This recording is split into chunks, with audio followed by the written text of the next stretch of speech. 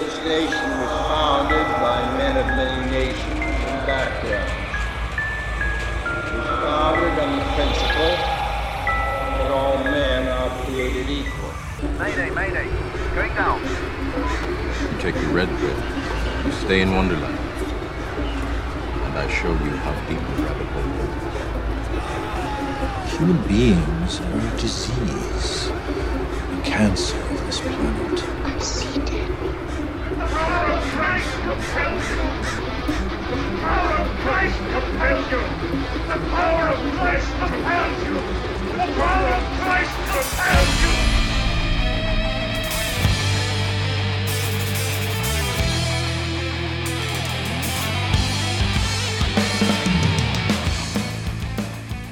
Hello, motherfuckers.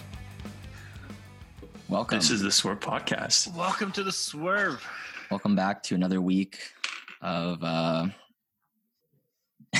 great information. Of thrills. Misinformation, too much swearing. I don't know. More profanities, yeah. Yeah. So for those of you who don't know what the hell this podcast is, and you're wondering what is the Swerve Podcast. Don't be alarmed because we don't really know what it is either. So, well, Dragon doesn't know what it is, but I'm still figuring it out. He's still figuring it out. We're three random guys on a mission to understand everything in the universe, one obscure topic at a time. So every week we pick a topic that we really don't know anything about. That's kind of off the beaten path, hence the Swerve. We research it, we try to figure it out, and then on the podcast, we discuss it and try better understand it on the fly. So we do have a secondary component to the podcast. Yeah, so we normally like to dabble in the sauce, and when you guys start donating to us, maybe we'll dabble into the ganja, apparently. But we're via Zoom, so we're not doing anything crazy. I think we're all just drinking Coronas. Yeah, today's just Coronas. We don't have today we are fighting the coronavirus by slugging back a few Coronas. And so typically we like to try and do, craft beer, a cocktail of some sort. Cocktails. What up? Hey, boys. Yeah. But we like to dive into the sauce and get a little loose while we listen to Magnum talk. Loosey goosey. There you go. So this week's topic is a really interesting one to me. It's called actually really cool. Yeah. Milgram Experiments. So I'm going to hop right into it. Let's just get through the basics because there's a lot kind of here to discuss on this experiment and why it's important and why it's kind of crazy. So basically, like, Milgram's experiments, this is one of the most significant social psychology studies of all time. Like, literally of all time. Like, there's a few, like, you've probably heard of Stanford prison experiments. There's a couple others that are like popularized. This is one of them. And the reason it's so crazy is that it kind of uncovered, I would say, the dark nature inside the vast majority of human beings that you wouldn't have expected. If you're into Carl Jung or Jungian psychology, like the shadow side, things like this is almost pointing at that shadow side and inherent traits that humans have to obey authority and do heinous things. And this study elegantly uncovers this unexpectedly.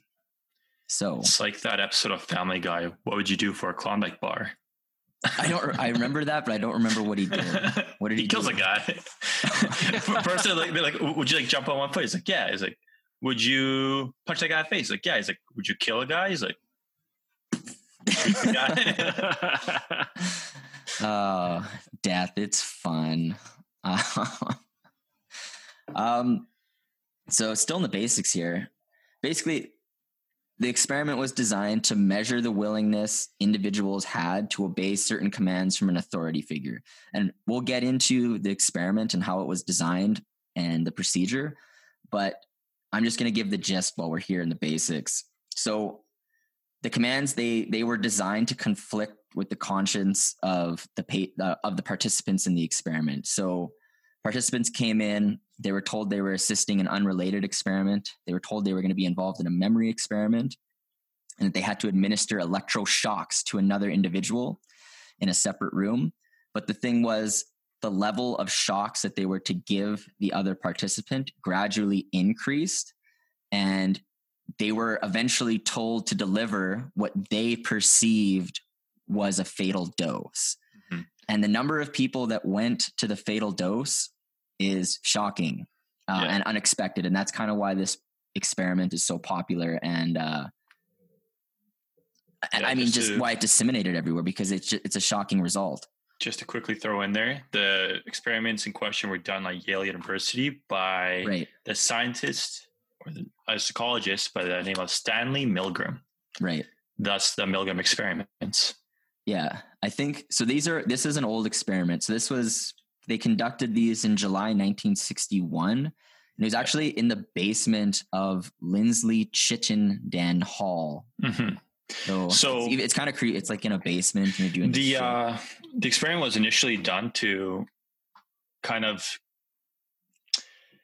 fight the idea that the Nazis were just following orders to carry out the heinous crimes they did against Jewish people.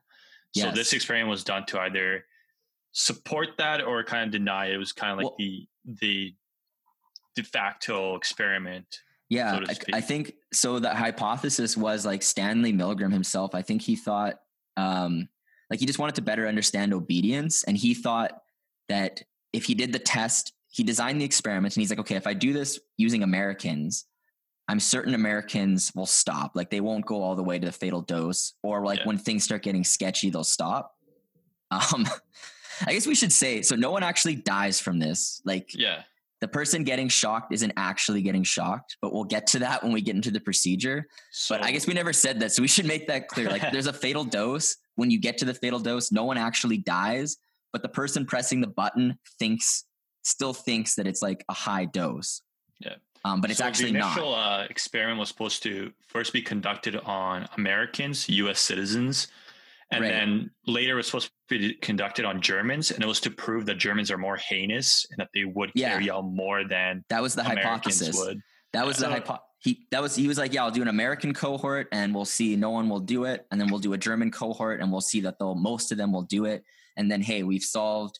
It's inherent in Germans. They're just obedient. All terrible people. But that was kind of more obedient. Okay, that's basically the results stopped the second part. So the results that he received, he was not able to go through with the second part because of the results of the first part of the experiment.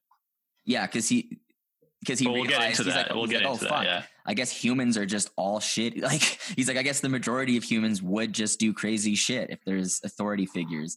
But I mean, it comes. Okay, well, you guys keep going, I guess.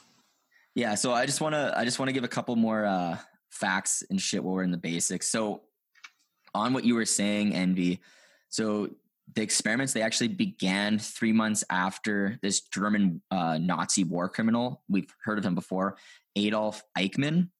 It was after his trial that they began. So it was kind of like, I mean, that was like in the media at the time. So then they're like, hey, let's do these experiments. And they were like, are Nazis truly just pure evil, or would regular people ultimately do terrible things in certain circumstances? So they're like, can we design a circumstance in the lab and test this? And that's exactly what they did. Stanley Milgram's question. Stanley Milgram's question. I was like, the creator of Marvel. Stanley Milgram's question was, could it be that Eichmann and his million accomplices in the Holocaust were just following orders? Could we call them accomplices? And basically this experiment was done to either disprove that or confirm it. They didn't know. Or confirm it, yeah. And it was published. So although it happened 1961, but it wasn't published until 1963. And it was published in the Journal of Abnormal and Social Psychology. Yeah. I think he also did write a book in 1974 called Obedience to Authority, an experimental view. Yeah. So if listeners are interested in that, we'll put links up or something. I just wanted to throw it up because this is actually really interesting.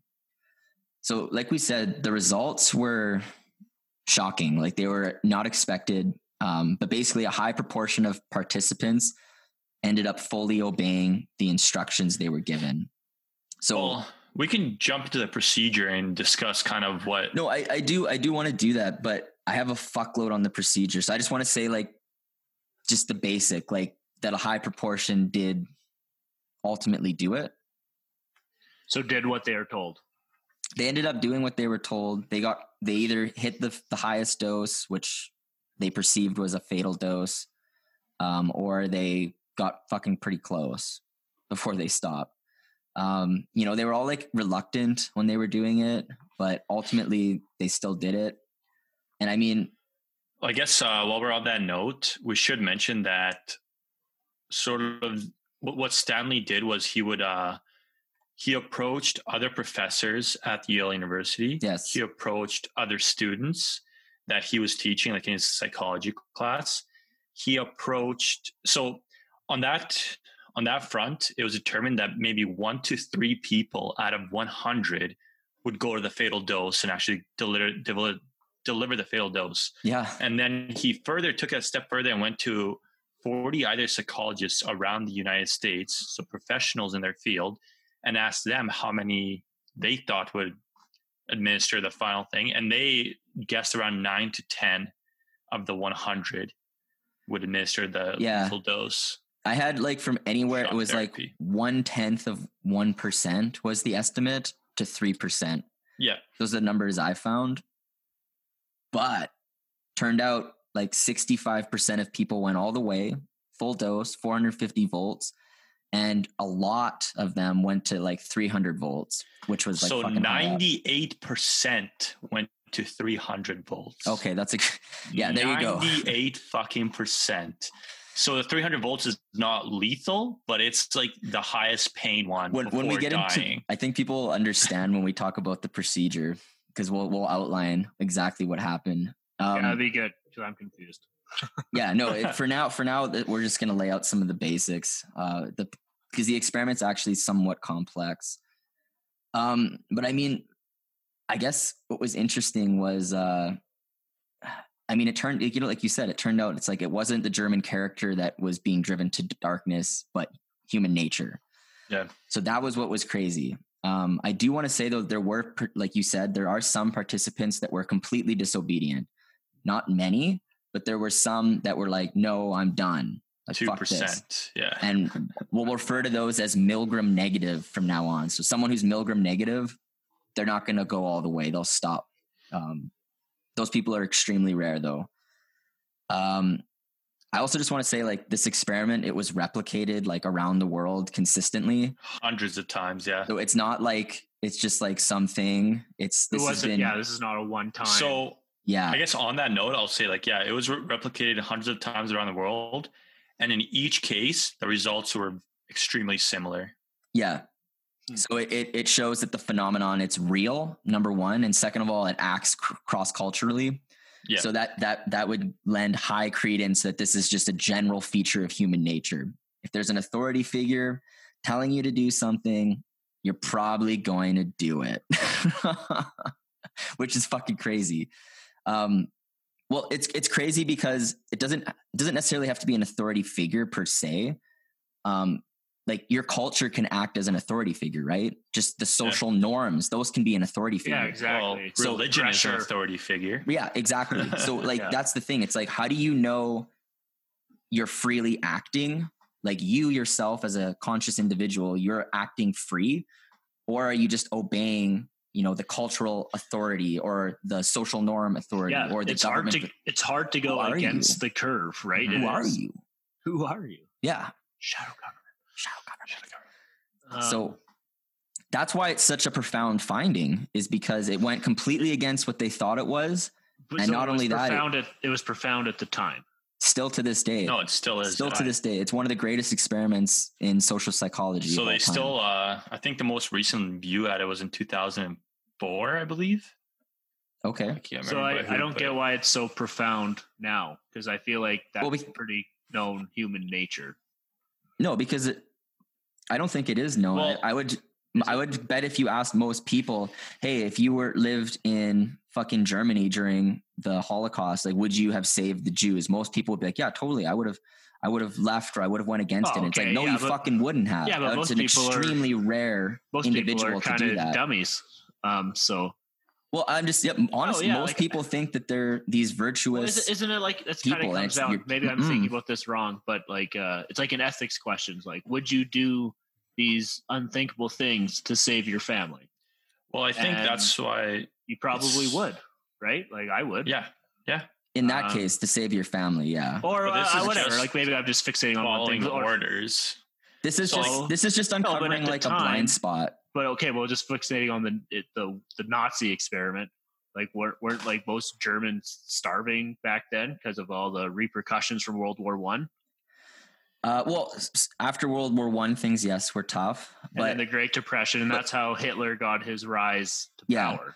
But during his rise, and when he was, if you were a blonde-haired, blue-eyed German, you were living the fucking life. Like you didn't have any qualms. Like you had a good fucking life. Okay, but Hitler got his. We're fixating on this one thing. But I'm just saying, like, if this, because Hitler, he got his power, he brought Germany back from depression, right? So of course you're going to follow him, right? Like you're going to believe that this guy, like, he did this for you, but now he's made your life spectacular, especially if you have blonde hair, blue eyes. What up for Dragon? So yeah, of course. Why wouldn't you follow him? Right. Well, I know what you're saying. I feel like that's a known thing. Maybe I just don't get why this is so profound. But it's so profound because I guess take yourself into account. If you were asked right now, hey, would you go kill a Jew if someone told you to? You'd be like, fuck no, like fuck that. I have morals. And I think in today's day and age, everyone thinks they have morals, and that if they were placed in the same situation, they'd be like, no, I wouldn't do this. I'm a good person. I'm virtuous. But right.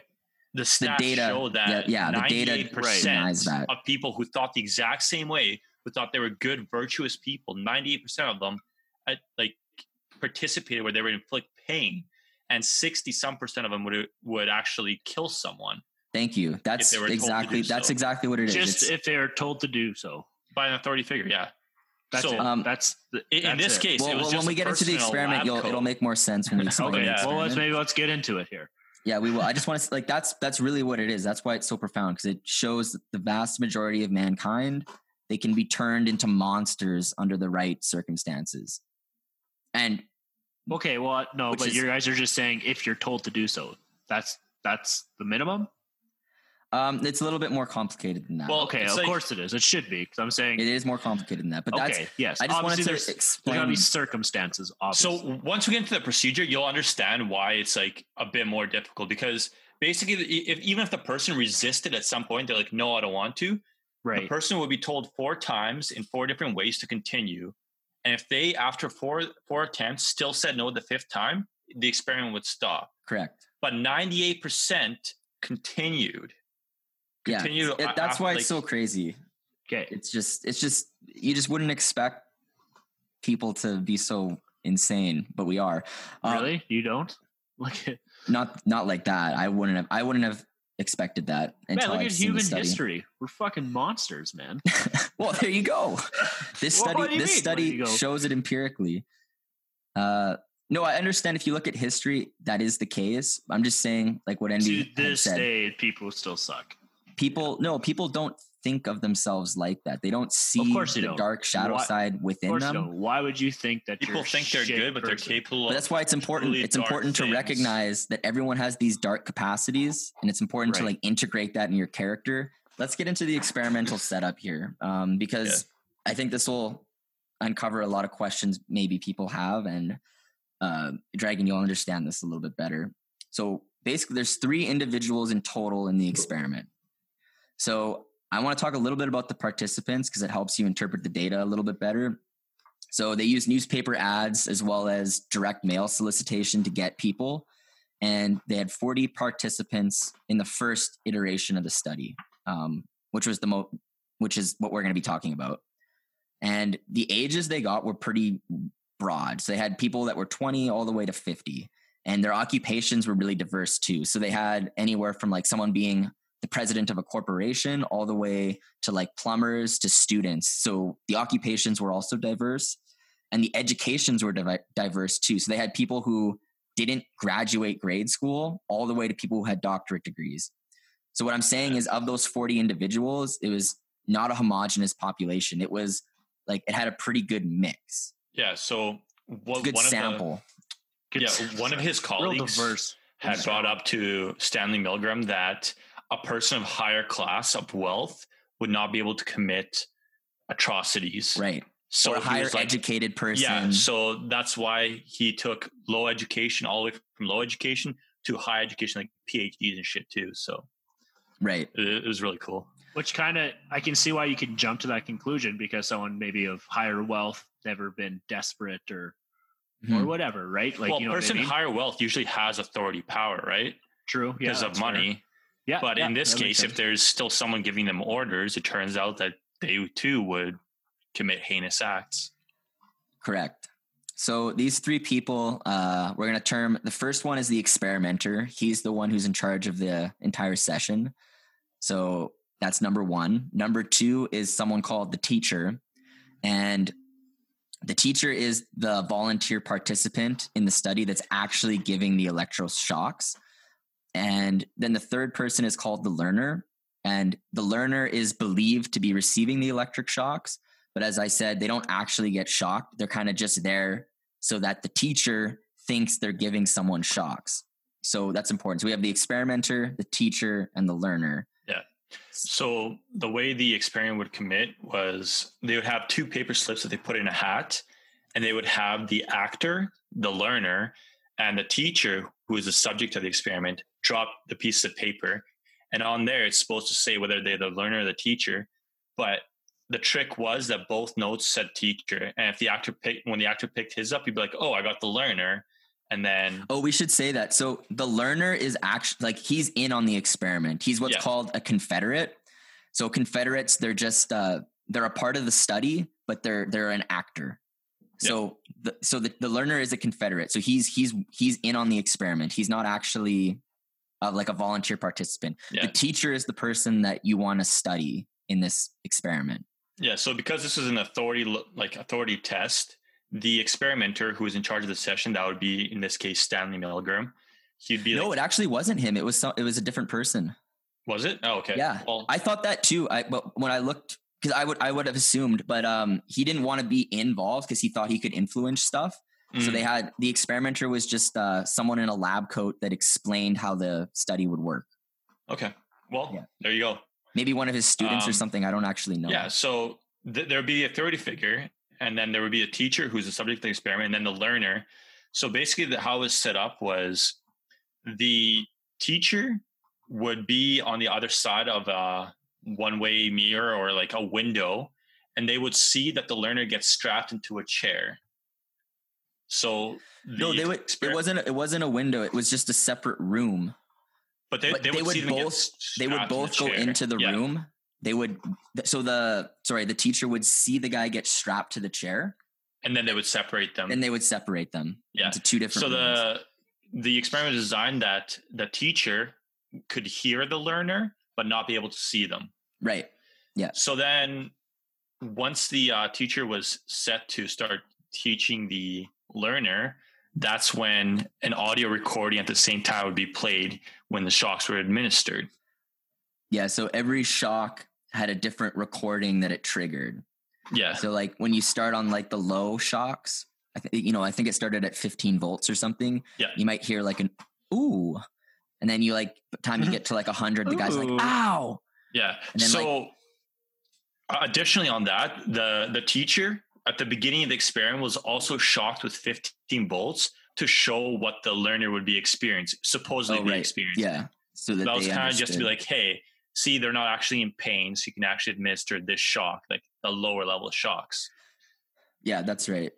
I think we should also mention, so when the teacher and the learner show up at the same time, they're told that this is a memory experiment, which it's not. It's an experiment on obedience. Yeah, but they're told it's, oh, okay.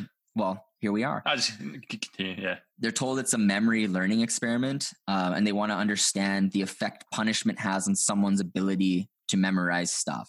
Mm-hmm. So the teacher's job, as the teacher, you have to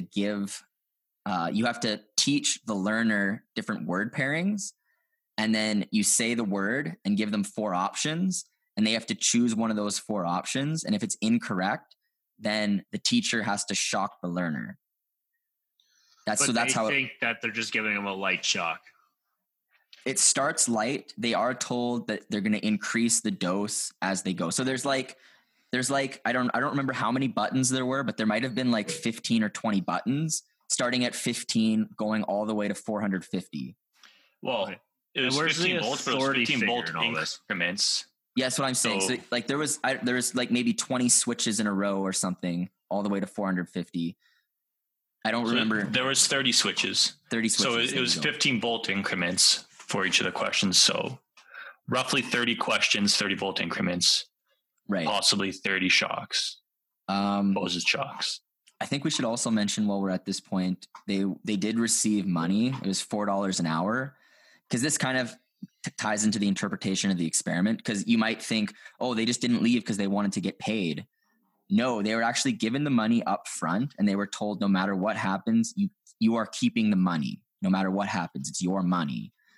So the people that were staying, they weren't staying because they wanted money. Like, that was taken care of. So that's an important confounding factor to address. Because some people say that's why, like, oh, they just wanted money. It's like, nope, they controlled for that. So where are we right now? We're talking about the memory experiment. So what's crazy, like I was saying before, if they got it wrong, the teacher has to give the learner a shock, but the learner is gone. It's just at this point a recording. And the recording, it kind of varies depending on where the shock is. Like I said, it starts off kind of slow.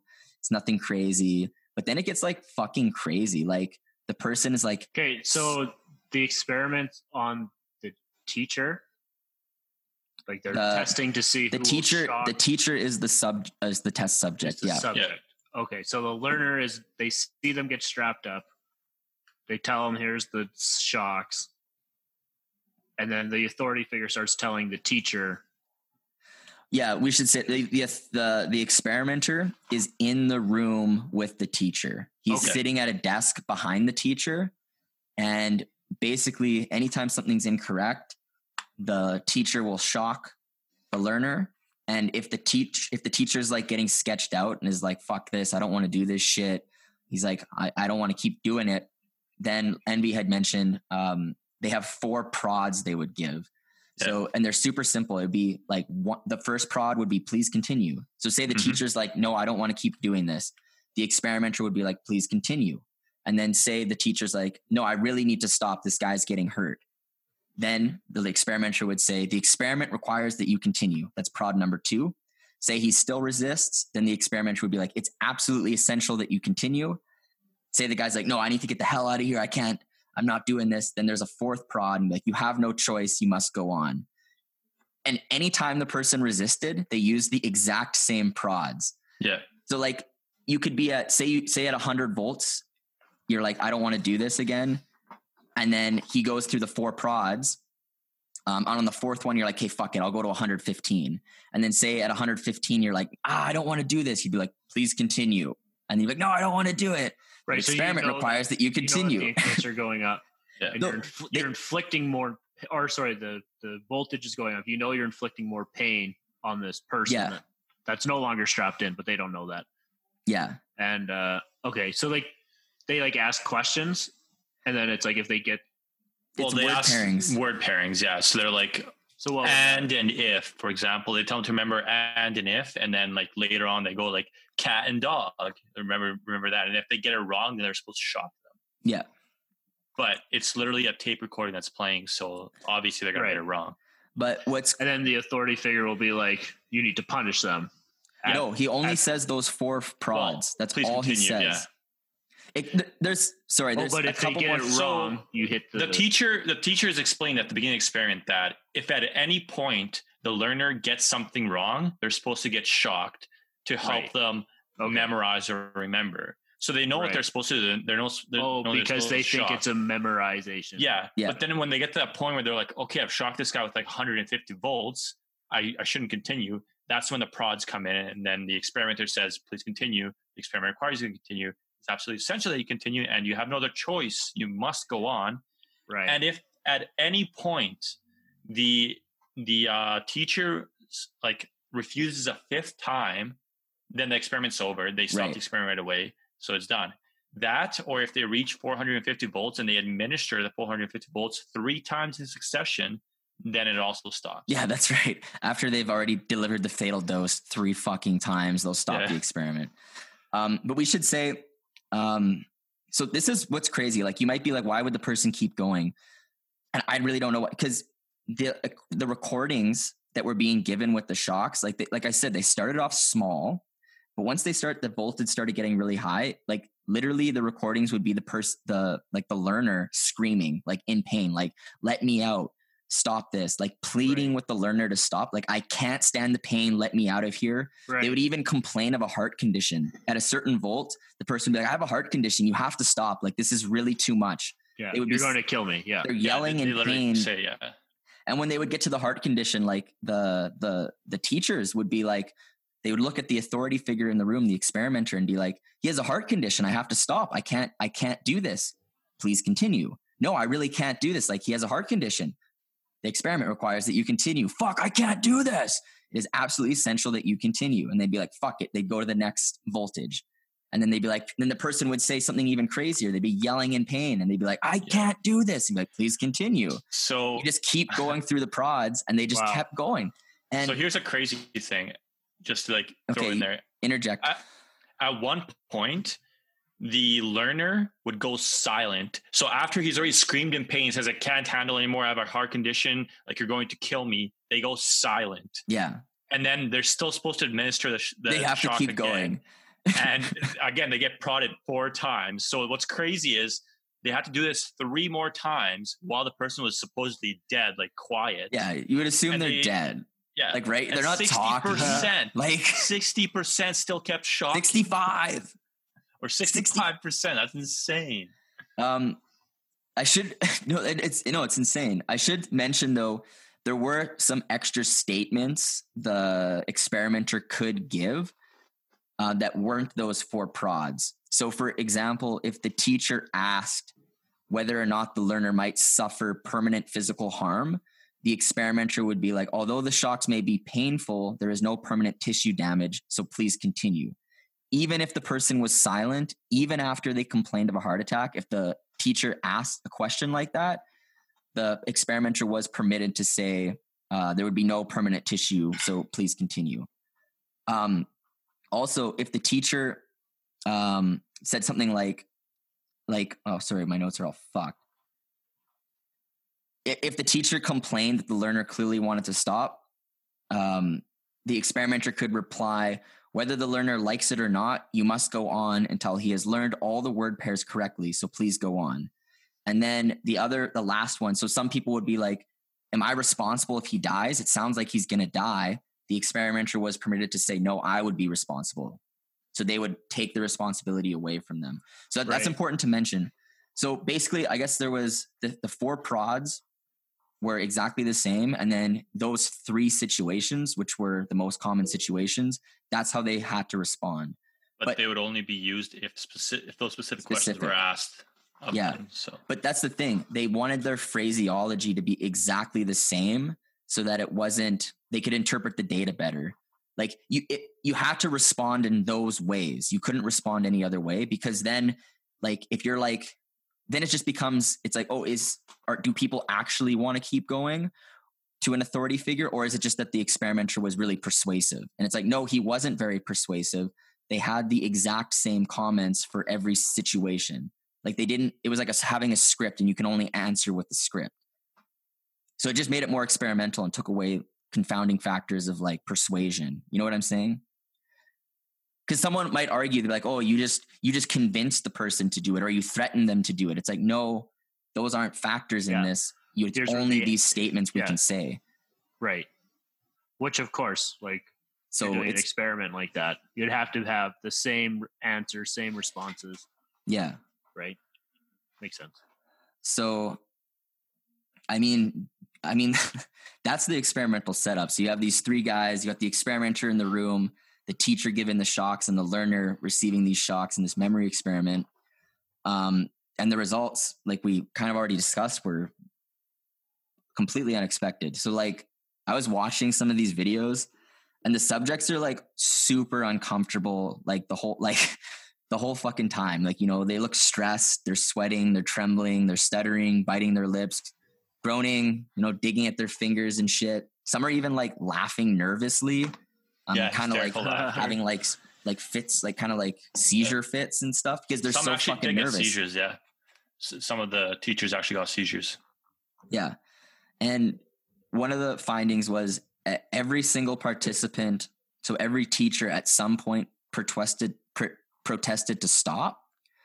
But like we said, the majority, 65%, still went all the way. And like you had said, 98% went to 300 or whatever. I think that's correct. Yeah, 300 volts. So it's just crazy. So it just like kind of shows, you know, like the authority won more often than not in compelling someone to do something, and that like very, very few people actually have the temperament to resist authority, which is kind of crazy. I don't know. Like, I don't know. It's a crazy experiment to me. Like I'm kind of. It is shocking just to kind of know that everyone has this, or 90% have this darkness in them. And even though they think that they're good, genuine people. So it's a little scary too, to kind of think of what a person's capable of. I mean, another important thing to mention in the thing, sometimes, like we said, if the teacher said, this person's going to die, they would be like, I'm responsible, please continue with the experiment. So it's not exactly an authority figure saying it. Sometimes it's absolving someone of the responsibility of the act that also will influence them. So it's, I would say in this, which still makes people sick. Goes, oh, I can get away with it. Okay, no, it still doesn't. But it takes away from the obedience interpretation. It's more of an absolution of responsibility. That's the factor. So that's one confounding factor with this first iteration. I think they did control for that later, and they still get similar results because it's been repeated so many times. But I think that's just important to mention if you're going to interpret the data correctly. Okay, so I also want to mention, I have some stats. The experiment, so when it was repeated, I have stats showing that anywhere from 28% to 91% of people went all the way under various conditions. So like, obviously, like once they had this finding, they tweaked things here and there and did a little bit things differently, but it still ranged from 28 to 91% of people. And I think the average of like all the studies was 61 to 66%, which is basically what the first experiment showed. So the data is robust and probably very true. I have some variations they did that make things kind of interesting. So what's kind of cool, the further the experimenter was away from the teacher, the less compliant people were. So for instance, if you remove the experimenter from the room and you just talk with like telecommunications, so like, I don't know what they use, like a walkie-talkie or something, and the experimenter system, not in the room, then the compliance was 21% only. So it went way down. So people were way more compliant to go all the way only if the experimenter was in the room giving the prods. So that's kind of interesting. You know, I don't know. It's kind of in what I took from that is like, if you want to be a good manager or you have people working under you, it's good to meet physically because things will get done better that way. than if you're away just giving orders. So I kind of learned two things. We're all fucking dark pieces of shit, but also you can improve your managing and team leadership skills through physical meeting. Well, of course. Yeah. That's, you know, what's kind of funny? Like, you remember when we were talking about the Nazis and how some of the SS troopers did like some of the craziest shit, but they were like, there's evidence of them being drugged quite often. So them being drugged in combination with that authority figure telling them to do that, like, I don't see a way for them not to do it. So even that 2% that would have resisted if they're under like the influence of drugs, I think, yeah, they fucking would have done it too. Yeah. Well, the other thing too, the pressure, like there might have been situations where like you were threatened with death, you know, like it wasn't just pure compliance. There's probably situations where like, it's like, you're going to kill these people or we're going to kill you. Yeah. Yeah. So of course, I don't know, like the authority figure was more immense in those cases, but even. So they did have situations like that. Okay, you do this or we're going to kill you. Oh, that's what the Nazi stuff was. Yeah, I'm assuming there were situations like that. Not with this. But not with this. Like, okay, no one was going to kill anybody shit. during this. And the guy still fucking 65% of people kill the guy. Yeah. So like, I mean, obviously the ethics of this, like the research ethics of it would not want to get be... into ethics? Well, yeah, we kind of talked about results. I had a couple more variations I wanted to mention. Okay, quick. Sure, go for it. So what is important to mention, the first experiment was done with only men. So you might be like, oh, fuck men. You know, men, you know. They did it with women too. Out there hating on men. They did it with women as well, and it was the same shit, different day. So it's a fundamental part of being human. Yeah, women are savages as well. Don't kid yourself, ladies.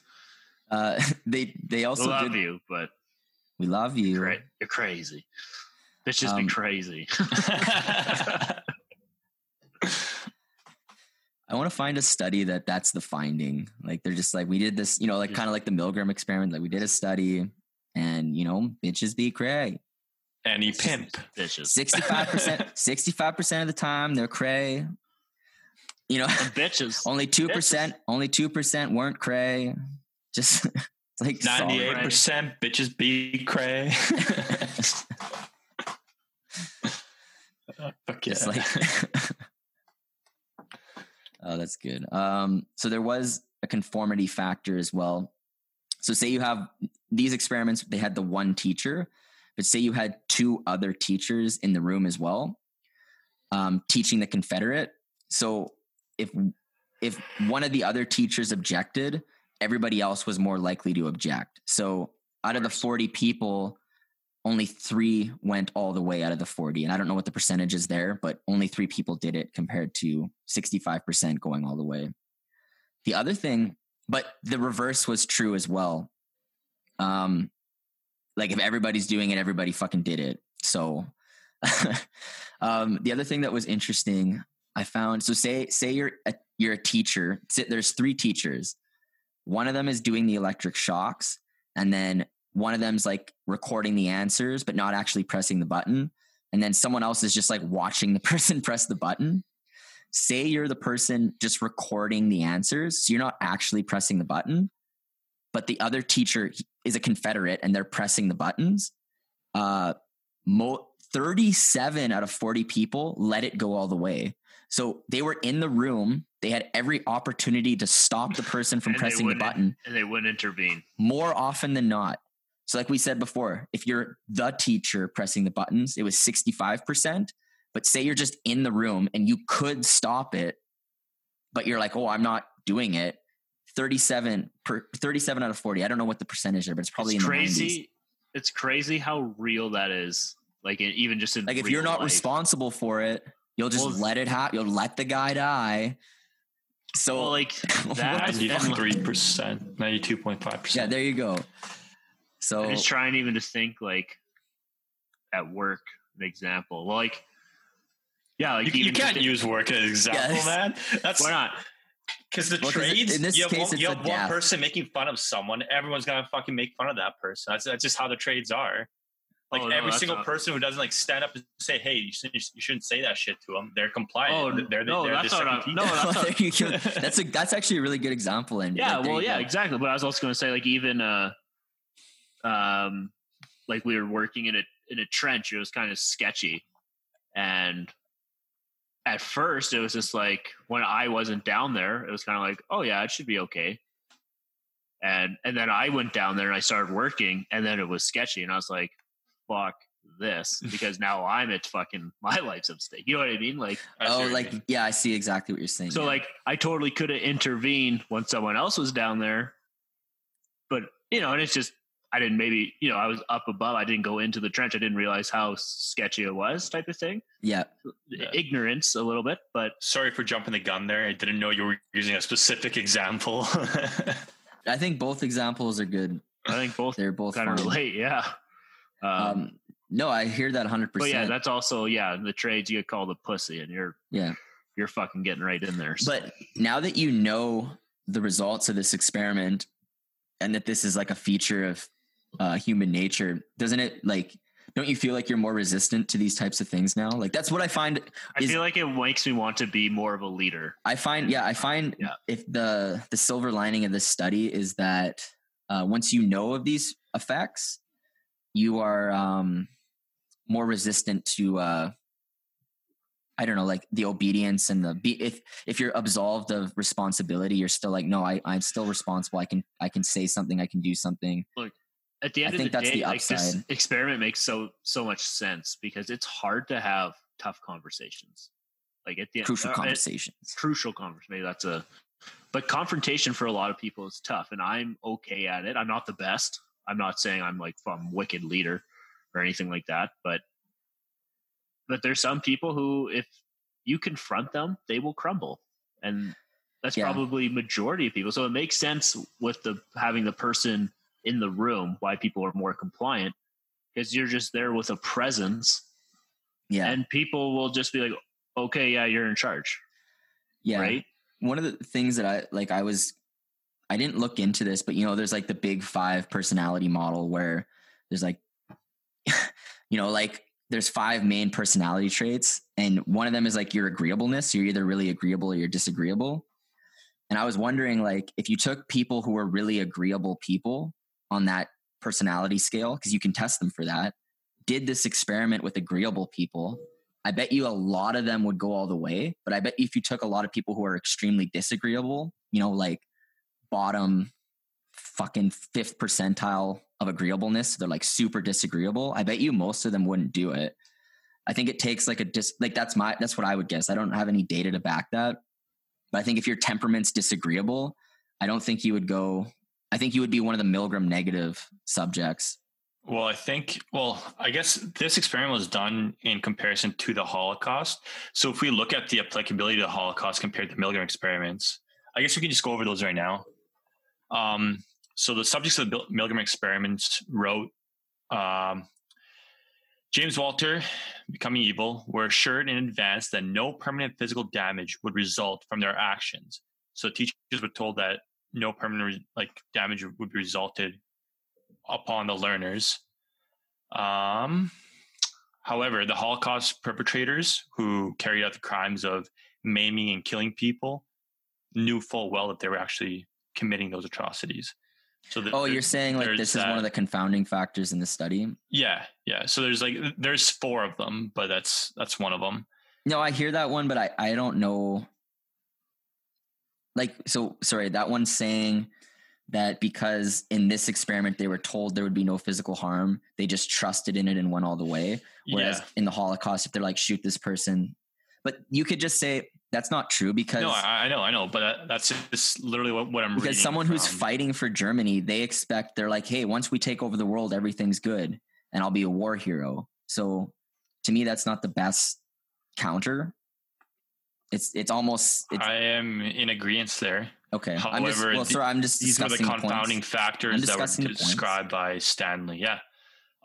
So his second factor was laboratory subjects themselves did not know their victims and were not motivated by racism or biases, whereas in the Holocaust, perpetrators displayed an intense deviation devaluation of the victim. Yeah, no, I hear that as well. But to me, in that situation, that means the social norm and the cultural phenomena, those are the authority figures in that situation. Yeah.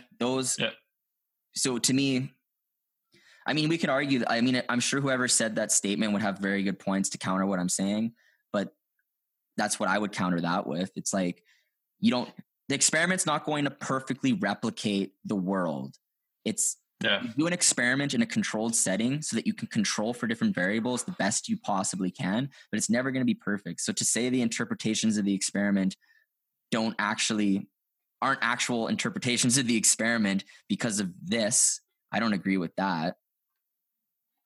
Yeah. Third one was, those serving punishment at the lab were not sadists nor hate mongers, and often exhibited great anguish and conflict in the experiment.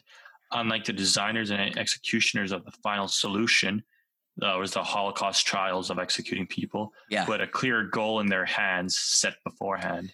I mean, that's a good point. They're fucking, like, we've been over, like, think of Joseph Mengele. Yep. How fucking crazy he was in our Angel of Death episode, or Nazi Twin Experiments. Yeah, it's Joseph Mengele.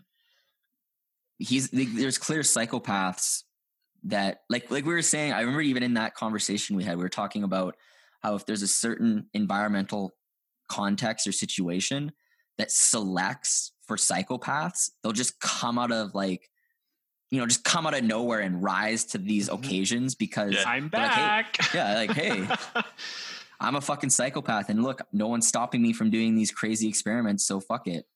Yeah.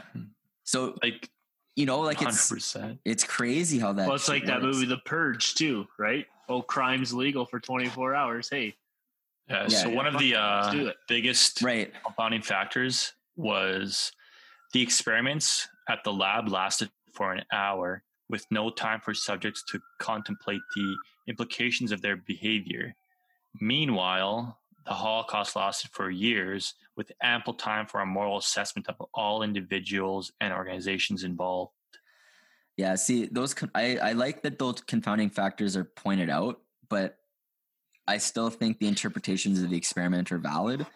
And I don't think I think what the person's trying to say, they're trying to say, like, don't use this experiment to take away blame from, like, guilty German Nazis, right? That's kind of what the person's saying. Right? I think so, yeah. They don't want people to, like, take away from it. Like, oh, everybody would have done it, so let's think better of them.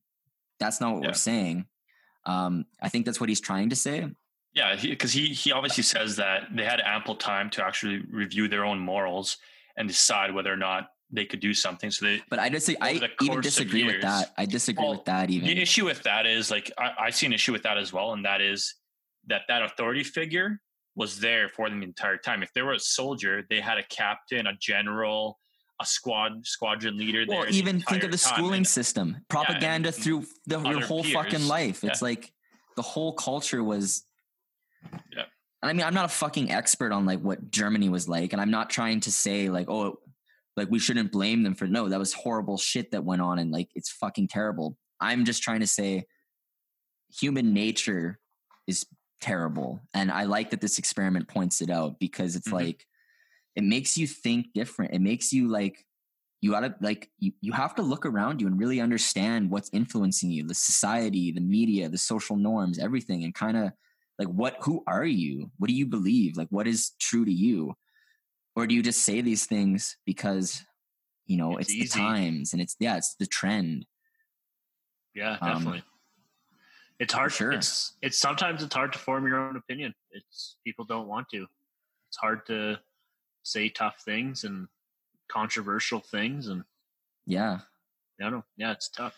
Should we look at the validity of the experiments? Do you want to talk about the ethics now? I think you mentioned that. Sure. Because, I mean, basically the experiment made someone think they killed someone. So, like, there's that. Like, how ethical is your experiment if you literally make someone think they killed someone? That's the thing. So, like, this experiment would not be done the same way in today's day and age. No. Because, like, ethically it is wrong. Like, that's psychological stress you're putting on that person. They can literally believe that they killed someone. Even if they at some point asked a question and they were absolved without responsibility, they still have to live with the thought of maybe they killed someone. And I guess one of the biggest ethical issues here was that at the end of the experiment, like they're supposed to be told that this was an experiment and that they actually did not kill anyone.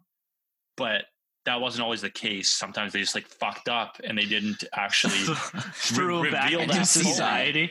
Throw them back into society, thinking they're murderers. No, I'm not saying like they would say, "Oh, this was an experiment," but the guy would be like, "Oh, I killed someone." They'd be like, "Oh, you didn't kill anyone," but they wouldn't give further reasoning.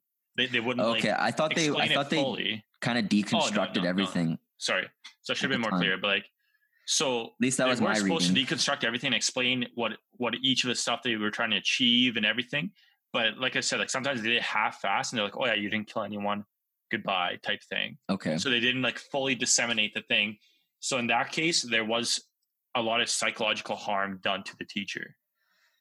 Oh yeah, I'm sure. I have a counter for that though. Yep. So I do know most of the subjects, when they were asked, they actually liked that they were a part of it because it revealed to them what they were capable of. And once you recognize what you're capable of, you can resist that. You no longer have to go down that route. Now there is Jungian psychology, integrating the shadow side. Yeah. Podcast. Of the 40 participants who participated, all 40 at some point in time wrote back or discussed with the experimenters and said that they were thankful for that. But there was evidence. Well, there is people who stopped the experiment and were actually not part of that. So there was actually more than 40 participants initially, but 40 were taken as the result. But there was some who quit off. They're like, "Oh, I think this is an experiment to compare me to Nazis." Like someone actually predicted what the experiment was. I didn't read that far into it. So that's one news. of those people is Joseph Demo. Joseph Mengele.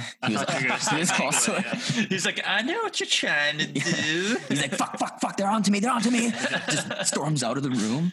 Yeah, so you can't bullshit. Yeah, I know what you're doing.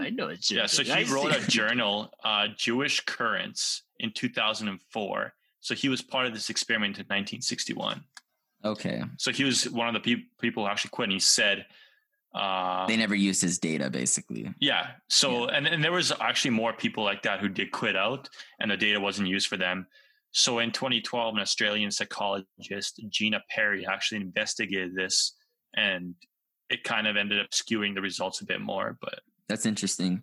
Well, I mean, there's depending on how you construct, depending on how you construct the experiment, it's totally it's not okay to exclude data from your experiment if it was a part of the experiment. But if you set up parameters in the experiment that you could exclude data, then it's fair.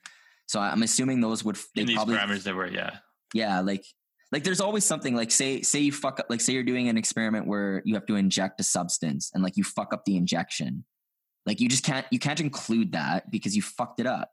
So like I'm assuming they have categories similar to that. Yeah, so I think the category was if someone figured out that this is an experiment, obviously they cannot be used because that would be skewing the results. Right. So those people are not used in the results. I see what you're saying. There was one guy that was in the experiment. He wrote a letter to Milgram thanking him. Oh, this is the guy who went to the Vietnam War. Yeah, he said he became a conscious objector because he was like, after this experiment, I realized the things I'm capable of and I never want to do those things. So he's like, I'd rather go to jail than fight in a war I don't believe in. And he's like, your experiment let me see that. Yeah. So that's quickly to mention, interesting. So conscious, he drafted and then rejected it, or what? Well, no. Here's the thing: he said a conscious objector is an individual who has claimed the right to refuse to perform military service on the grounds of freedom of thought, conscience, or religion. Yeah. So how does that work if you got? Because didn't they have a draft for the Vietnam War? Yeah. So he was just like, I'm not going. So technically he would be imprisoned. Muhammad Ali, famous boxer, he actually refused to go to the Vietnam War based on religion, and he was imprisoned for it. Yeah. So you can go to prison for that, for sure. Yeah. When it's a draft, There's something. Didn't Muhammad Ali? He had to change his name because of that, or something. Something weird.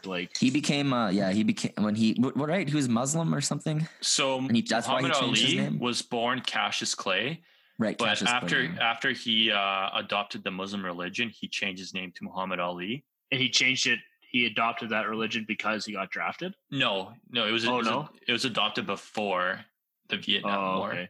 I thought it had something to do with him. Yeah, but I could be very wrong, but he did not go to war based off of religion, saying that in the Muslim religion, he was taught not to kill. You were also like basically discriminated against if you were a conscientious objector. Like you were looked at as a huge pussy, and yeah, but that's what he was saying. Day and age, it's exactly the thing. This guy was saying, he's like, probably I would have went had it not been for the experiment. Right. So that's what I'm saying. Right, like, of course. Now that you know the results of the experiment, when you come across situations, from now on, you'll probably be like, oh, Milgram experiment. This is a situation like that. Fuck you. And you'd stand up to it because you understand that there's that thing. There's something in how humans function, how we're wired, that we'll do things that we don't necessarily want to do. Standing up to the machine, people. The AI. The shadow government. And that's what we're here on the Swerve podcast, standing up to the shadow government. And raising an army.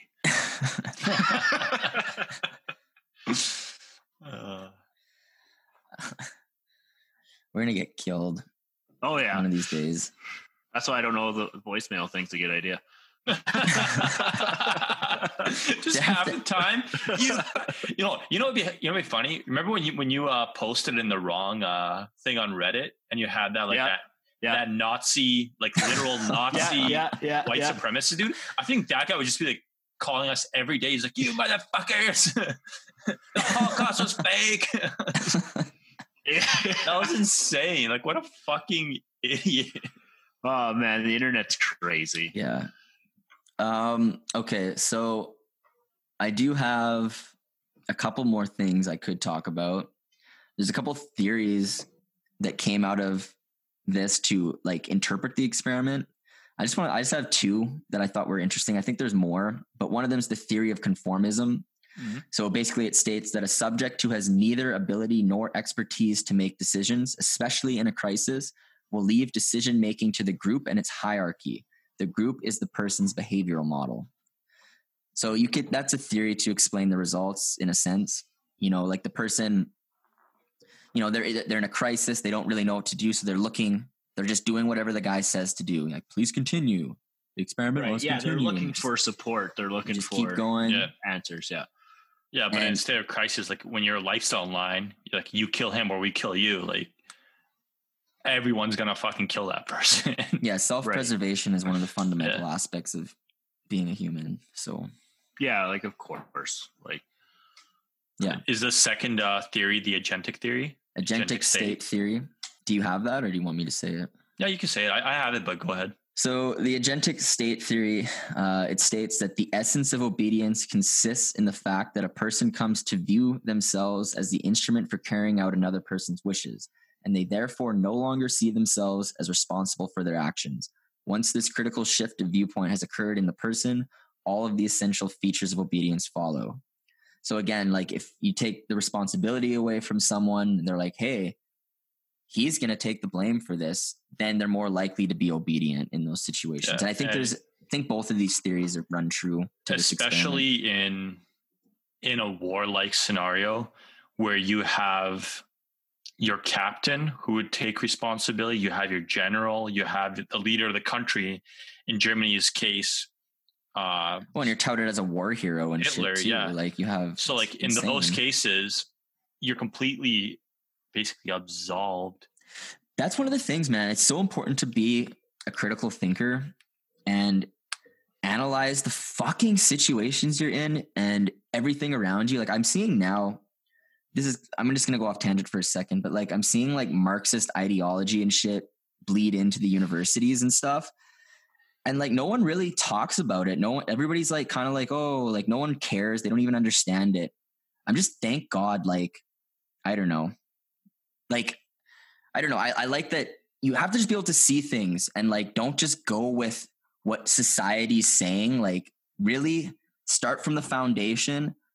Why do you think these things? Move up to the next level. Oh, this is why I think these things. And then this is what reality is. And then does that fit into what all of society is saying. And if it doesn't, go with it, because you started from first principles and you arrived to your conclusion based on those first principles. So you have to go with your critical thinking. You can't just go with what society is saying, because we've seen how many times does this lead to atrocities?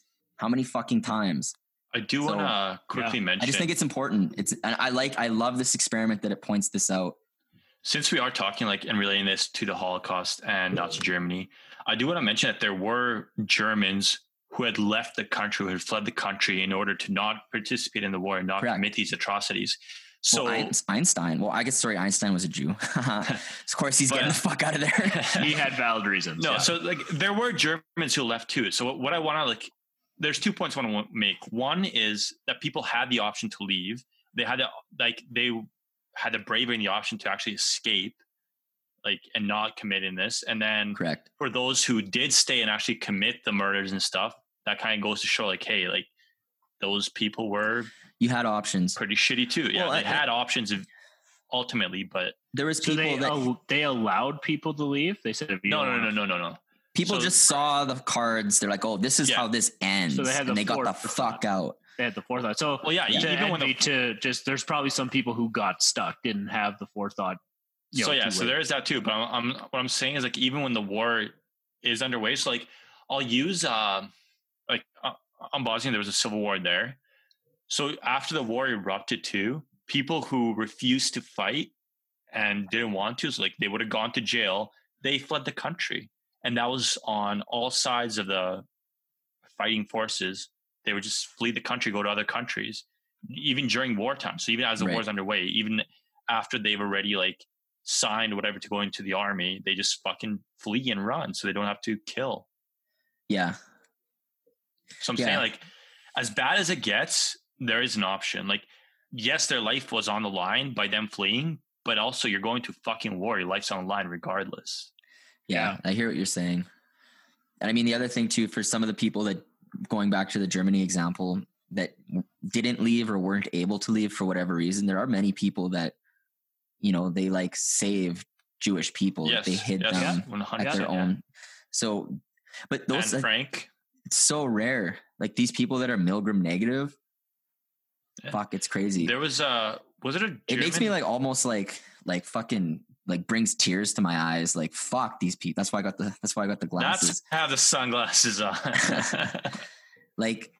The amount of just control you have to have over your mind to step up when the entire world is against you. That's I don't even know. That's magic to me. I just hope that I can be that person if there's ever a time I have to be that person. That can also be a bad thing. How so?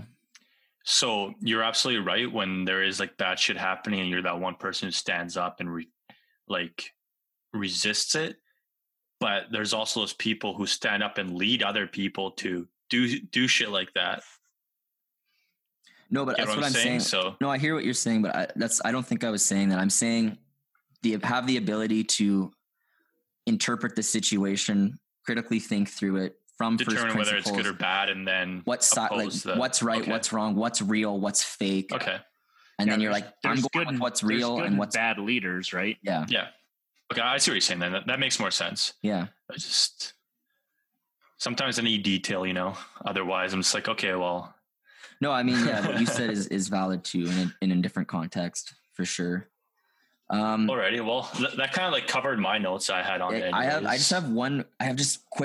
have a couple. I think this experiment spawned a couple crazy things. This is one that I think people might be familiar with because it was on Netflix recently, maybe within the last 3 years. Have you heard of Darren Brown, The Mentalist? Mm-mm. You've never heard of Darren Brown? The Push? Did you hear of The Push? Nope. Oh, you guys need to watch this. Watch The Push. It's on Netflix. So Darren Brown, he gets people. They're at this party, and he basically, from start to finish, everyone is a Confederate in this. They're all actors except the one person, and they go through this whole fucking plot. And how the plot ends, the person pushes someone off the edge to kill them.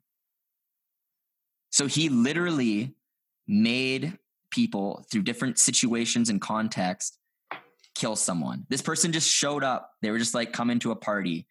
And then through these like characterized events that they all have on film, by the end of it, the person, the subject is literally pushing people off the fucking edge. Do they actually die? No, they get caught. Like they're actors. They get caught in a net and shit. Okay. But it's I would say a more complex recreation of the Milgram experiments. They put them in these situations. It's crazy. Like, I'm gonna have to check this out. You have to check it out. Watch The Push. It's really cool. Like, I forget how many people they did it on, but it was a lot. It was like again, I think it was like 60-70% of the people pushed the person off the fucking edge when it came down to it. People are just dicks. Oh, they're also drunk though. I don't think they were drunk in this situation. When I say party, it was like a get together. Like it was like an event, like where there's like appetizers and like like a black tie type thing. Yeah, like something like that. Okay. Like there was speeches and stuff. God damn it! You can't drink at a black tie. No, yeah, you but can, the guy but was. Like people it wasn't because they were it's drunk like, that they pushed the person. Yeah, off. It's like so at a black tie event, like they have like one glass of wine, they walk around and like just chat most of the night. I'm so blue collar. Just get after it. There was also they don't get fucked up. Yeah, there was also a show in France called The Game of Death, which only 16 out of 80 people stopped. So what would that be? 64 out of 80 went all the way. And it was a similar type thing. So I'm just saying, like in popular culture, there's TV 20%. shows that have been made around. Yeah, there you go. 80% went all the way. So this experiment has influenced a few things, and it's kind of crazy. So do we want to go into final thoughts now? Yeah. Mind if I start? Yeah, go ahead. Okay. Yeah, just absolutely shocking that people who consider themselves good, kind-hearted people actually like went through with this. So we looked at it and 65% like dealt the lethal dose, 98% dealt up to 300, which is extreme pain. That's insane. Like I can't, like right now, like I'm thinking to myself, okay, I could resist this. If I'm in there, like I think I would be able to resist. But then at the same time, like we've talked about how some of these people resisted and like what they said in turn, no, they still went through with it. So like I'm hoping I could be one of those 2%, but I'm not sure. Numbers are working against you. Well, yeah, but I mean, like knowing this, it kind of helps out, and maybe it could be that 2%. But hey, if I'm fucking tricked into something with unaware, and I just like I can't think at that moment. If there's some sort of crisis, I probably would be one of the fucking 98% then. Well, statistically, but I do think knowing this is very important. I think it changes things. Yeah, so I guess final thoughts. This shit was crazy. I do think the data was pretty accurate. So I know there's some people like saying, "Oh, it was not accurate because some people dropped out," but there's factors for everything. So well, it's been repeated so many fucking times. Yeah, around the world, and so usually the same results. Yeah, but yeah, it was a super interesting topic for anyone out there who wants to look more into it. Please just go out there, look on your own. Mm-hmm. Don't cite us by any means, but for the love of God, don't cite us. We got the gist of it. Yeah, I think we did really good. I felt like I was pretty prepared for this, but yeah. Anyways, who's next? I guess I can. Yeah, I can go. Yeah. This was tough to listen to, and once again, apologize for not being super prepared. I was in the middle of a move, so I couldn't even do my half-ass bullshit read to know even kind of know what's going on. So apologies, but yeah, tough to hear that those numbers are insane. But also just kind of not surprising. People are, just like I said earlier, like history shows us anything, people are kind of savage. And it's hard. Like, like I'm not even going to, like, I'm not trying to put myself on the fucking high horse or anything like that. Oh, I just swore. You can fucking swear. I can fucking swear. Yeah. That's right. Fuck that fucking guy. Fuck that fucking guy. Anyways, yeah, so it's tough. And I'm not even trying to put myself on some amazing pedestal. Like, it's hard. Like I said earlier, like sometimes you see things, you think it's not right. And it doesn't have to be the case of, you should get in there and say something. It's trivial. I mean? Like you should just go and you should just mention it. But, in a lot of team. So what I've learned, even just in my work, because I work in construction, that, it's my job to say that if you're doing something unsafe, you should do it. And if that person tells you to fuck off, you go, you know what, man? And I have a few examples. So if it's like a falling thing, like a fall protection type thing, I'll be like, hey man, like, maybe you should tie off. You're working at that edge. And he tells me to go fuck myself. You know what? Well, okay. You know what? Hey, I warned you. If you fall, my conscience is clear. Whatever. But I've had incidents where incidences. That's a hard word to fucking say. It is a fucking word. Are you saying incidents or instances? No, not instances. Second one. Instances. That's right. Instances. Yes. Yeah. That's a hard word to say. Thank you, pronunciation guy. Where if what they're doing blows up. So for example, I was working, there is this guy, he was filling up his machine with gas and he had a fucking lit cigarette going. Not even kidding. Like no word of a lie. And this is a site of like 400 people. So if this blows up, he's taking someone with him, right? What the fuck? So I told him, like, hey man, what the fuck are you doing? Like, you can't do this. And he looked at me, oh, what? I'm not allowed to smoke? You one of those non-smokers? Blah, blah, blah. I'm like, honestly, man, I could care the fuck less if you blow up. But yeah, if you're going to take some, like, your idiocracy is going to kill someone else, and that's not cool. But that's also just from me learning through work, right? Like learning and becoming experienced. So I've also had instances of fuck that word. That was right. That was right. I did it right. It didn't did feel it right. Fuck, it didn't feel right. Anyways, I've had instances. Now it's in my head. Damn it. Where I didn't maybe do the right thing, or I could have done more, right? Because I didn't know. And like, you guys know me a long time. I'm not afraid to say stuff. Like, I will speak my mind, but at the same time, it sucks being wrong. Like, yeah, it's not fun being wrong. And sometimes and it's kind of like you got to put yourself in situations where if you feel like so I guess my final thoughts are just to to people, this is an announcement, maybe just, people like, I'm trying to think of an example. Like, okay, like this is a while ago, but walking, when my fiance and I were looking at houses, we were going to go view some spots.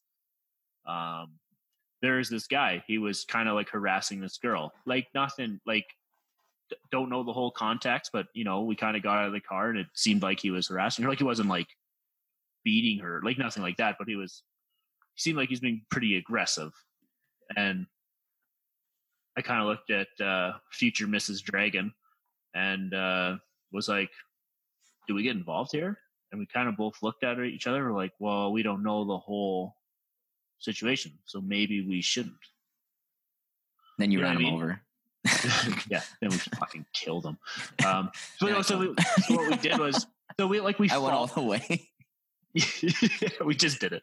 So we followed him for a bit. We followed him, kind of kept our eyes on it, and then kind of dialed down, and maybe they realized we were watching, so we kind of fucked off. But we kind of thought like, man, maybe we should have like hung out and watched, because like we don't know. So I guess just kind of like to human nature, it's not surprising that people just accept authority. Like, if you put a presence in front of people, like, people will crumble and will just do what they're told. And it's sad in a way, because and again, I'm not some amazing, like, not innocent, like, hey, I'm an everyday grunt, just like most people. So yeah, I hear you. It's hard. I guess my point is like it's hard, and trying to get out of that common that shell that thinking like, you know what, my opinion does matter and I have that voice and I can do it. It's not easy. It's not easy, and you're gonna look stupid sometimes. You're gonna, you know, you're gonna maybe jump the gun, not have all the context. And that's fine. At least you can. I guess I'd rather know. It's easier to go to sleep knowing that in your mind, at least you tried to do the right thing, even if you fucked up. You know what I mean? Does that make kind of sense? So it is tough hearing this, the numbers of the experience of this experiment. You'd like to think that people are a little better. It's hard to hear, but also just maybe not as surprising. Just given history and all that stuff. So. And again, I'm not fucking I don't know. I don't know where I would fall. Like if you know what, hey, like if I got pushed in the right direction, yeah, it definitely probably. Like watch us just start setting up Milgram Experiments for each other, see if we fail. Yeah, like you guys did for me, hey, fuckers. Well, that's a bad thing on our part. Like we failed. We feel bad. I know you guys are terrible friends. That's my point. I didn't feel bad. I feel bad. I started at first principles and I worked my way up and I was fine with it. So made the executive decision. I don't know what Envy's saying, but I thought about it and it was fine. No one knows what we're talking about, but that's cool. That's okay. That's okay. I can just finish off. If you're finished. Yeah, go ahead. I feel like I just like this experiment a lot. I think it's one of those simple experiments that had a unexpected outcome, and I really like when that happens and you learn something about it. And I think it revealed a side of human nature experimentally, which is important. It's just important to have data like this and, you know, testing hypotheses and things like that. I don't know, like I just like this overall. I think basically everything you guys said, like, I don't even know if I feel like I'm beating a dead horse. It's like, yeah, it is interesting. It's an interesting experiment for sure. Keep shocking the dead guy. Yeah. Like, I think, I don't know. I just think here's a kind of a different take, a different thought. Basically every one of us, we're so just think of where we live, like in Canada, and like how we have heat. We have, you know, oh, you're hungry. Oh, you can just use your phone and food shows up. Oh, you need something, you just like go to the store and you get it and it's fine. I'm probably going to do that after this podcast. Like, hey, I need, you know what I mean? Like, hey, I need water, and there's just like water right there. You're like, hey, I need to clean myself. You can just shower and it's hot water. I can just go wash my balls whenever I want to. Yeah, there's just like all these luxuries we have. And I think people, like, you have all these people who think they're so virtuous. Now they're just like, I don't know. I see it all the time, all the fucking time, where people are like, oh, you know, you're terrible. Like, you know, they think they have all these problems, but you really fucking don't. What look it comes at down, any fucking influencer. Yeah. And the thing is, they think that they're on this virtuous path, but it's like, hey, we fucking turn off the fucking heat. We turn off the water. We turn off the electricity. I can put Pornhub on the Chromecast. No, how long does it take before you're turning into a monster? That's in all of us. If we're starving, if our life is threatened, we're fucking monsters. Crazy. There's just photos. For not having Wi-Fi.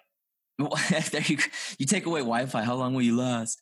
But I'm being serious. Like, if you take away the bare necessities that society has provided us, because we have such a stable system it's comfortable through trial and error over thousands of years, and the technological development, science, everything. Look at all the gifts we have and all around. It's amazing. You can't complain. You take that away, people are going to go crazy. And these same people that are spouting all these virtuous tropes and these virtuous, what would you say? They're almost memes at this point. They're not what they think they are. There's photos of people starving in the Ukraine, like when the Soviet Union imposed that famine on them, where they're literally selling human body parts for food. Do you understand how terrible that is? And the thing is, that person who's starving, who's selling these things to get food so he can support his family, you know, a year before that happened, you know, he never would have thought that he would have been in that situation. He never would have thought he would have been driven to do these terrible fucking things. And how did he get those body parts? Well, that's what I'm saying. Like everybody likes to think they're this perfect fucking thing. And it's like, no, we have dark shit. We have dark shit in us, and it helped us survive. That's a part of your biology, and fucking recognize it. Recognize the luxuries you have, and just, you know what I'm saying? Just gratitude. Gratitude is missing. Absolutely. And I don't know, I'm kind of ranting now, but. Well, no, like what you're saying is 100% true. Like if you just look at like regular animals, like a regular animal, like, hey, it's protecting its cub. It'll fight for its cub. If the cub gets killed, it'll fucking go on its way. Like it won't continue going after the person. But humans are so emotional and so tied emotionally to their things, their loved ones, that they'll do unspeakable things for one person. But they will kill millions for one person. But that's like what we mentioned at the beginning. That's not what I'm saying, though. That's not even what I'm saying. No, well, but maybe, like we said at the beginning of the podcast, would you steal to provide for your family? Yeah. No, that's what I'm saying. Yeah. So of course. So there you go. Yeah. You just admitted that we all have this piece in us. None of us denied it, I don't think. No, I'm not saying, I'm just saying society at large, we put ourselves on this pedestal that we're amazing people. No, but that's the thing. Like when shit hits the fan, it's not necessarily a bad thing to have that. Right? Like if you're doing it for good reason. It helped you survive. It helped us survive for so long. I'm in 100%. But I'm saying if you're spouting virtue and you're spouting all these things and you don't recognize that this is a part of us, and you're trying to you're like, oh, there's like this little thing that's terrible and it's so bad. But it's like, hey, realize most of the world is still in poverty, and like we are literally in the top 1% where we live. So like there's other people dying and they're getting like just absolutely fucked. And it's like, no one fucking cares. They just care about their little thing at their workplace. Or you know what I'm saying? Like they just like, oh, there's just little, and it's like, if you're truly a virtuous person, take care of, like, there's so much worse shit happening. What are we doing? Yeah. Go to even third world country and build schools and houses and shit. I didn't catch either of you. I was like, for some of those people, like, go to third world countries, build fucking water, build houses. You would have a better understanding because you've been to these areas, and like I'm honestly detached from it. But like I said, I think about these things, and like before, I don't know. I just it's making in those areas, like yes, there's a lot of poverty. There's a lot of beggars. Like I don't go there. I don't build schools. But when I do have money to give and I'm walking past them, but you're not spouting that you're this virtuous person. And there's all these, like, you're not, like, that's what I'm saying. I just admitted I would like do stupid shit. That's what I'm saying. My own family. So like, that's what I'm saying. Yes. Yeah, no, 100%. Well, you see it with even our society right now, how many people are bitching and complaining about having to wear a mask. And it's not even that. It's not even a major inconvenience. Or like, you get those people who are like, oh, defund the police. We don't, like, fuck the police. Like, you fucking idiot. As soon as something would happen, you'd be the first person to call the fucking cops. Like, shut the hell up. That's a good point. That's a good point. Like, okay, I understand imposing restrictions on police, maybe retraining them to handle situations better, but fucking defunding them to have no police, like, the fucking crime lords of every city, they're just like, fuck yeah, do it up. Yeah. Right here. There's with that one, Envy, you got to take that one in, because there's certain people who, when they say defund the police, they're meaning like, okay, let's regulate their funds a little. Like they're not like, let's put the funds somewhere else. No, that's what I mentioned. I understand restrictions. So like financial restrictions, training and stuff. I understand that 100%. But there's people out there who are like straight up abolish. Like that's the word they're using. So those people, like those influencers and shit, they're like, yeah, like fuck, we don't need this police. Like, hey, you have a fucking luxurious life. You don't know what the hell you're talking about. There's people who are like living in fear every day because of crime on their streets. Like they need the police. And if someone would happen to your house, like if someone broke into your fucking house, stole like one of your, I don't know, fucking vases or something, like PlayStation. Yeah, they'd be the fucking first people to call the cops. They'd be like, oh my God, like fucking said someone, like, yeah. like fuck. I do agree. craziness. It's a crazy world. Well, we're seeing it. Like we're seeing the divide in society. It's coming to light. That's what I'm saying. When the time comes, and know your morals, critically think, know what's real, what's fake. Buy a gun. And buy a gun. Protect yourself. I guess on that note, Burka. We should head to the sponsors. Let's get into that. First and foremost, let's thank Sidestepping the Sun, a Canadian rock band that made the intro and outro music to the podcast. As always, shout out to our fucking dank unofficial sponsor still, El Yucateco hot sauce, habanero based, spicy, good shit. It's better than all that ketchup stuff you can get out there. I want to say, listeners, help us. Tag us in El Yucateco, their Instagram. Show them that we are spouting them out. That would be super appreciated. Because it's good fucking hot sauce. Also, let us know if you fucking tried on anything. Let us know. What's that? Craft dinner for me. Fucking delicious. That's really good. I've actually done that. Since we ended the fitness challenge, I got fucking craft dinner. I threw El Yucateco Red in. It's really good. It's great. Because you put like the milk and the cheese in it and stuff, and it like kind of dyes it down. Like it's just a good. Yeah, well, I use butter, but I don't do milk, but butter. There you go. Yeah, same thing. And then I also put a can of tuna in there because a little protein, get those gains while I get fat and KD as well. But also, please do check out Red Conspiracy Wine. Is the official wine of the Sort podcast. Actually, I had some before we started the podcast. Nice. Right when I got home.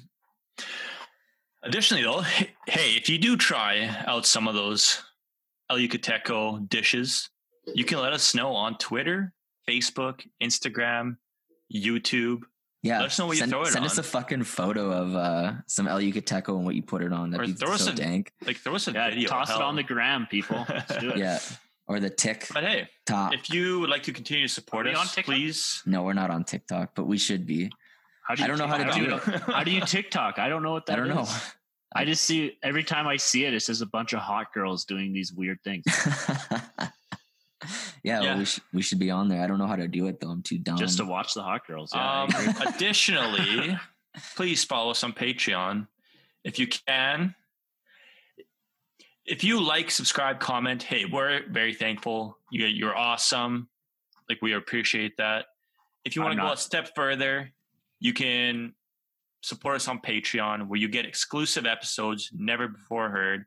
Exclusively for our Patreons. You also get early access to all our main episodes and our post words 2 days early before anyone else gets to hear them. So you'll have the inside scoop.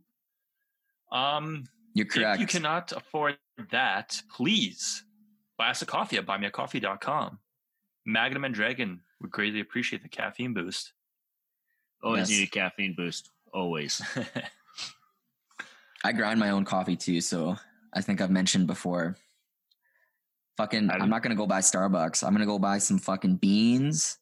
I'm going to have like see where we're at, people. 30 coffees. We have to grind our own coffee beans because no one's like this is craziness. We do this for you. Listen, you buy me one coffee, I'm going to get 30 coffees out of it. That's 30 episodes of coffee. There you go. It's a fucking bargain, people. Come on. Look at that. I guess, reach out, let us know. If you have any comments, questions, or just let us know your thoughts on the Milgram experiments. Do you think you're virtuous enough to pass them if you were in the same situation? No. Let us know. Well, we'll see. What say you? What say you? Yeah, probably not. But probably not. Yeah, and I mean, the word of mouth, all the positive feedback we've been getting, it's super appreciated. We've had some people leave reviews and stuff and send us comments. That's really nice to know that the audience is being built.